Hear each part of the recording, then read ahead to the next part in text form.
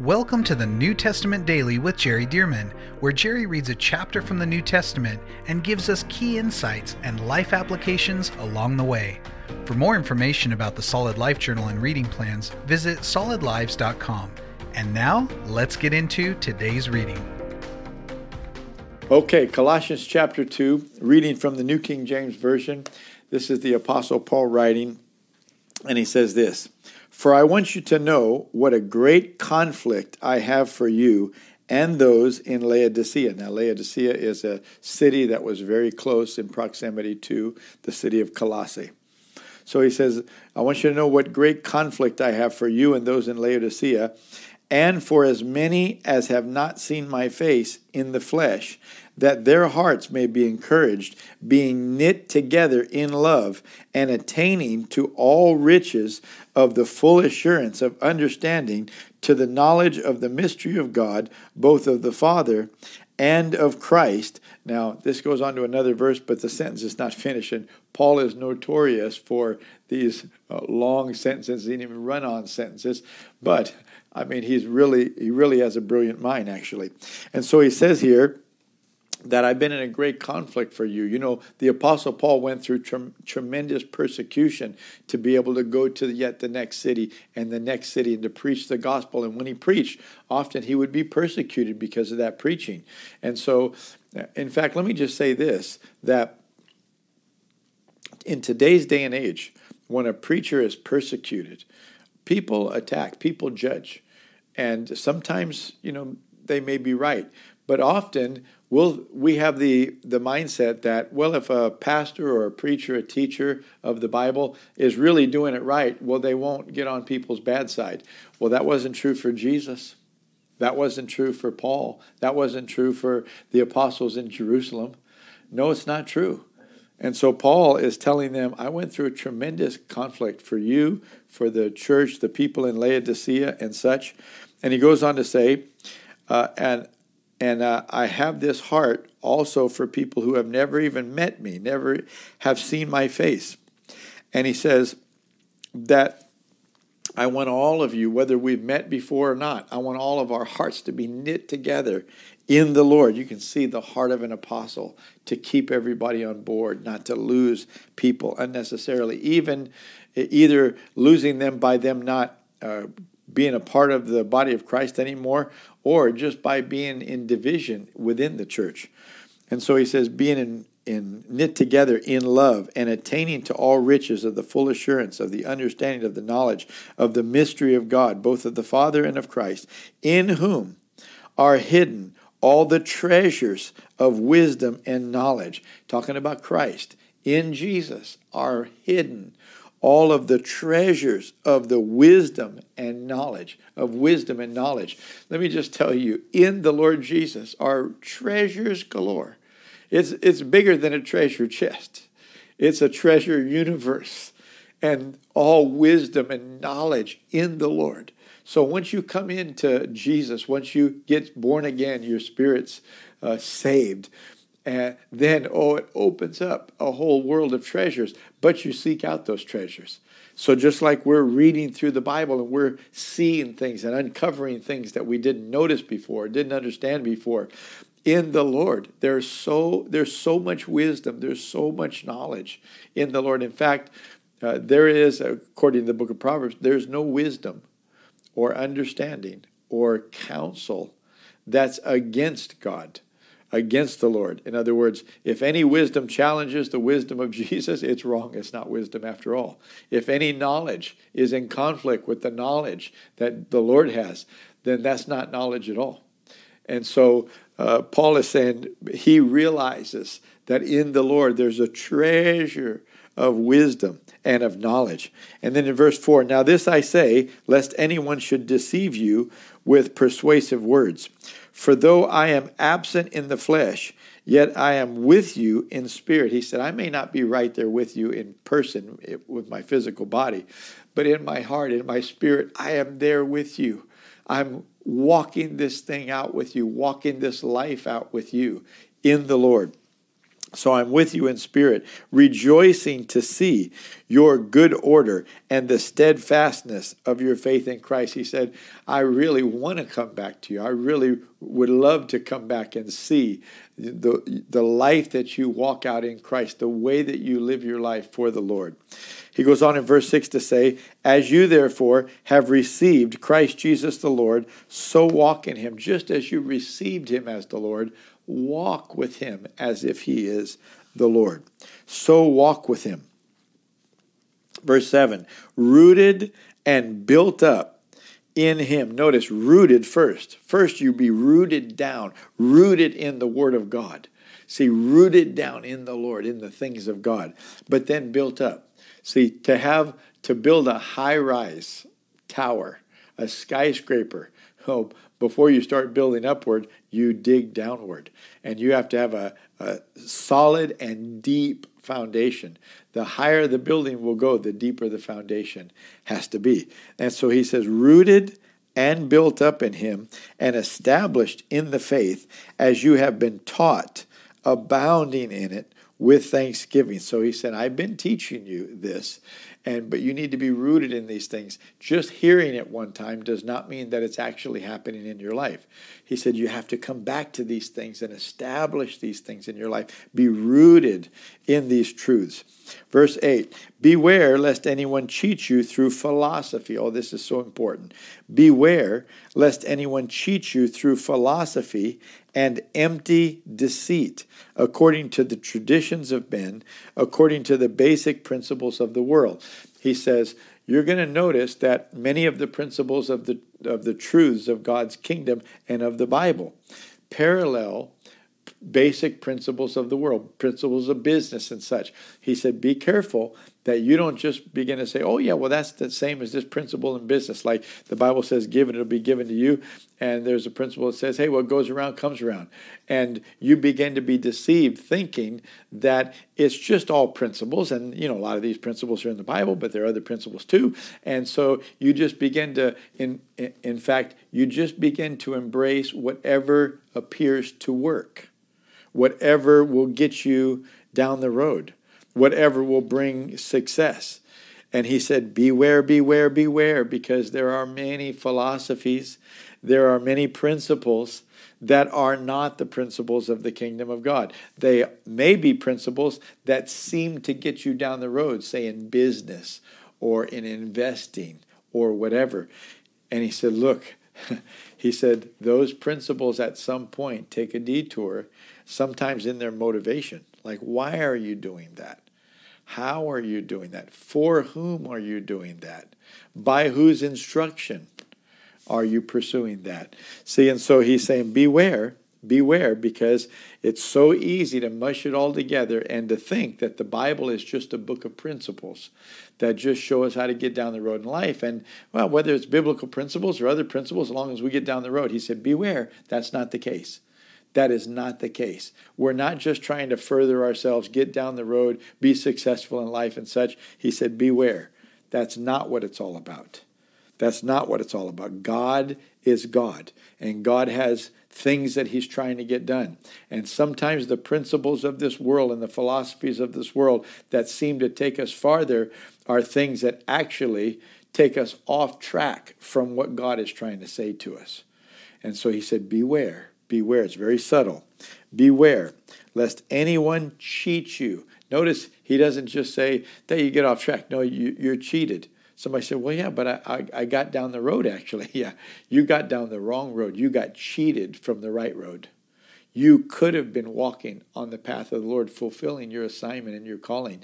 And instead, you began to walk according to the principles of the world, the philosophies of the world. In the eyes of men, you might have been successful. But in the eyes of God, you got cheated. You got cheated out of what God had called you to do. So beware lest anyone cheat you through philosophy, empty deceit, according to the tradition of men, according to the basic principles of the world, and not according to Christ. We're not following principles that are proven that worked. We're following Jesus. We're following Jesus. We go where he leads us. And Jesus himself, they wanted to take Jesus and make him the king, and he wouldn't let them do it. See, advancement of selfish ambitions and things, and making ourselves get down the road and seem to do better with, what the world esteems as success. That is not the success that the Lord is looking for our lives. And so, verse 9, for in him dwells all the fullness of the Godhead bodily. Hey, in Jesus, the fullness of the Godhead dwells bodily in Jesus. In other words, you're not going to miss out on anything because the Godhead, God himself, the fullness of God, dwells in Jesus. See? And so some of these things are mysteries, so don't take that too far and begin to make some strange doctrine out of it. But he's just saying, when you are in Jesus and you are researching the treasures of the wisdom and knowledge in Jesus, you're going to find all the fullness of God there. So you're not going to miss out on anything. You won't miss out on anything. So it goes on to say, and you are complete in him who is the head of all principality and power. Jesus is in charge of all principality, all power, all governments, all businesses. We may think that these business owners, these multi-billionaires that own these big companies and such that have such great influence and such, let me tell you, Jesus is the King of kings, the Lord of lords, the CEO of CEOs. He is over all of them. So just know you're not getting some subpar religious wisdom. No, in the Lord, this is superior. And let me tell you, at the end of the age, we'll see with our own eyes that Jesus will come back, this time not as a servant, a humble, meek servant, wanting to serve and wash the feet. He's going to come back as a victor, as the glorious, powerful Lord. And he will take charge rightfully. It belongs to him to do so. So verse 11, in him you were also circumcised with the circumcision made without hands. He's saying not the one in the flesh, but the one of the heart, by putting off the body of sins of the flesh, by the circumcision of Christ, buried with him in baptism, in which you also were raised with him through faith. Now let me just hit on that quickly. When you get baptized in water, and we lean you back and we put you under the water, what this is, it's a little drama that we're helping you to do, that just as Jesus died on the cross and he was buried, well, you're identifying with his death and you're saying, that was me that died. See, if it wasn't you that died, then your sins aren't paid for. But when you identify with Jesus dying on the cross and say, that was me who died with him on the cross, I've already died, in a sense, through Jesus for my sins. So when we baptize you and we put you down in the water represents the ground. And we're doing a little drama that says, hey, you died when Jesus died. You died for your sins. Your sins were paid for. That old person of sin, that old person that used to live for the world, that person's dead. Let's bury him. We put you down in the water. But we immediately bring you back up. And what that means is that there's a whole new person that has been raised from the deadness of sin. And now you're alive unto God. You're alive to serve the Lord. And this new life that you have is not the old life. It's the new life. So that's what baptism's all about, that we go through this drama so that you and everybody else understands, my old life is gone. I refuse to live that life anymore, that life of sin. I have a new life in Christ. I've been raised from the deadness of sin to live with him and for him. So he said, buried with him in baptism. This is what happens when you get baptized. You're declaring, no, that old sinful man is buried. Let him stay in the ground. Buried with him in baptism, in which you also were raised with him through faith in the working of God who raised him from the dead. Just like Jesus was raised from the dead, so the Lord raises us from the deadness of our sins when we're born again. Verse 13. And you, being dead in your trespasses and the uncircumcision of your flesh, he has made alive together with him, Jesus, having forgiven you all trespasses, having wiped out the handwriting of requirements that was against us, which was contrary to us, and he has taken it out of the way, having nailed it to the cross. So all those commandments of the Old Testament, not that the commandments are bad, but thou shalt not, thou shalt not. All those handwritings of commandments that really judged you and were the evidence against you that you are not righteous. You cannot be saved because, look, you don't meet all of these hundreds of commandments. He's saying when Jesus came, he fulfilled the commandments. And then he died as if he didn't fulfill it. So because you died with him, well, all those commandments that you were required to keep and couldn't keep it, well, then they were punishable by death. Guess what? In Jesus, you died. And so therefore, he wiped out those commandments that are against you. There is now no more evidence that you are not worthy to be saved because you receive his righteousness now. Oh, thank God. So, and he has taken it out of the way, having nailed it to the cross. He nailed to the cross all those requirements, and the evidence against you has been nailed to the cross, destroyed. Verse 15, having disarmed principalities and powers, he made a public spectacle of them, triumphing over them in it. We're talking about Satan.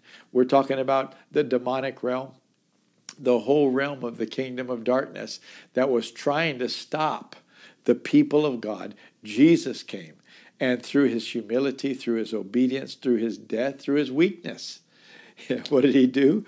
Oh, he delivered us all from sin.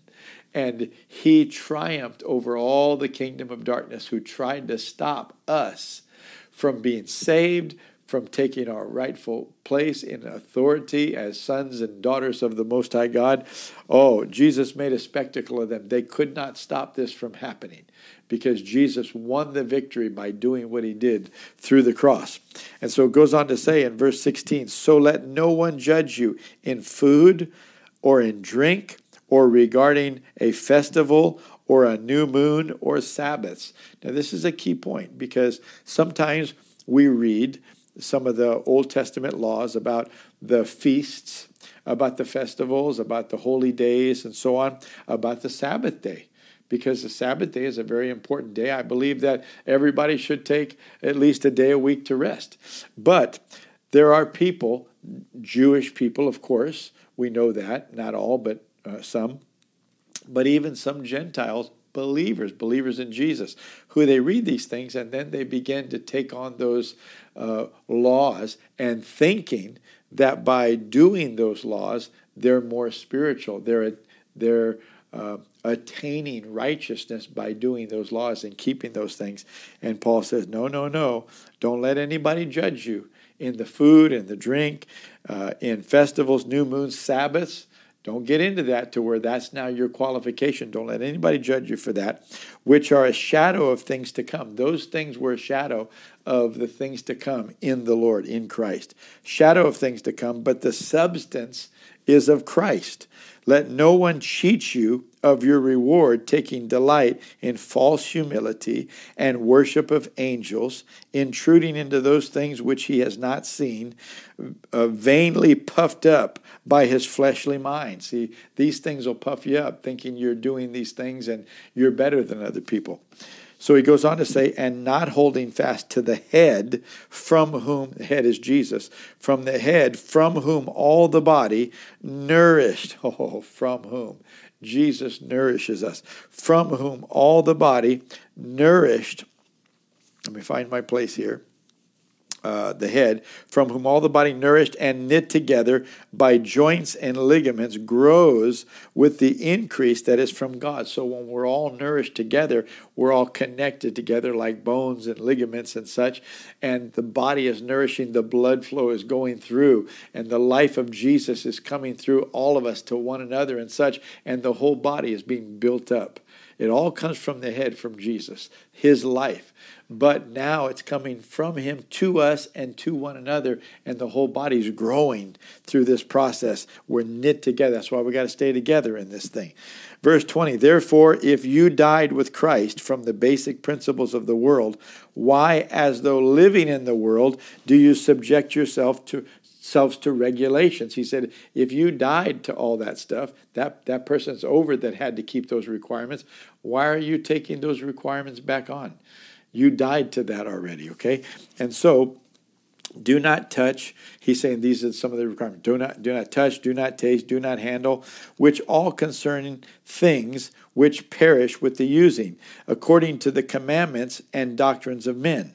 These things indeed have an appearance of wisdom in self-imposed religion, false humility, and neglect of the body, but are of no value against the indulgence of the flesh. So these rules and laws and regulations and things that people take on, he said, they have the appearance.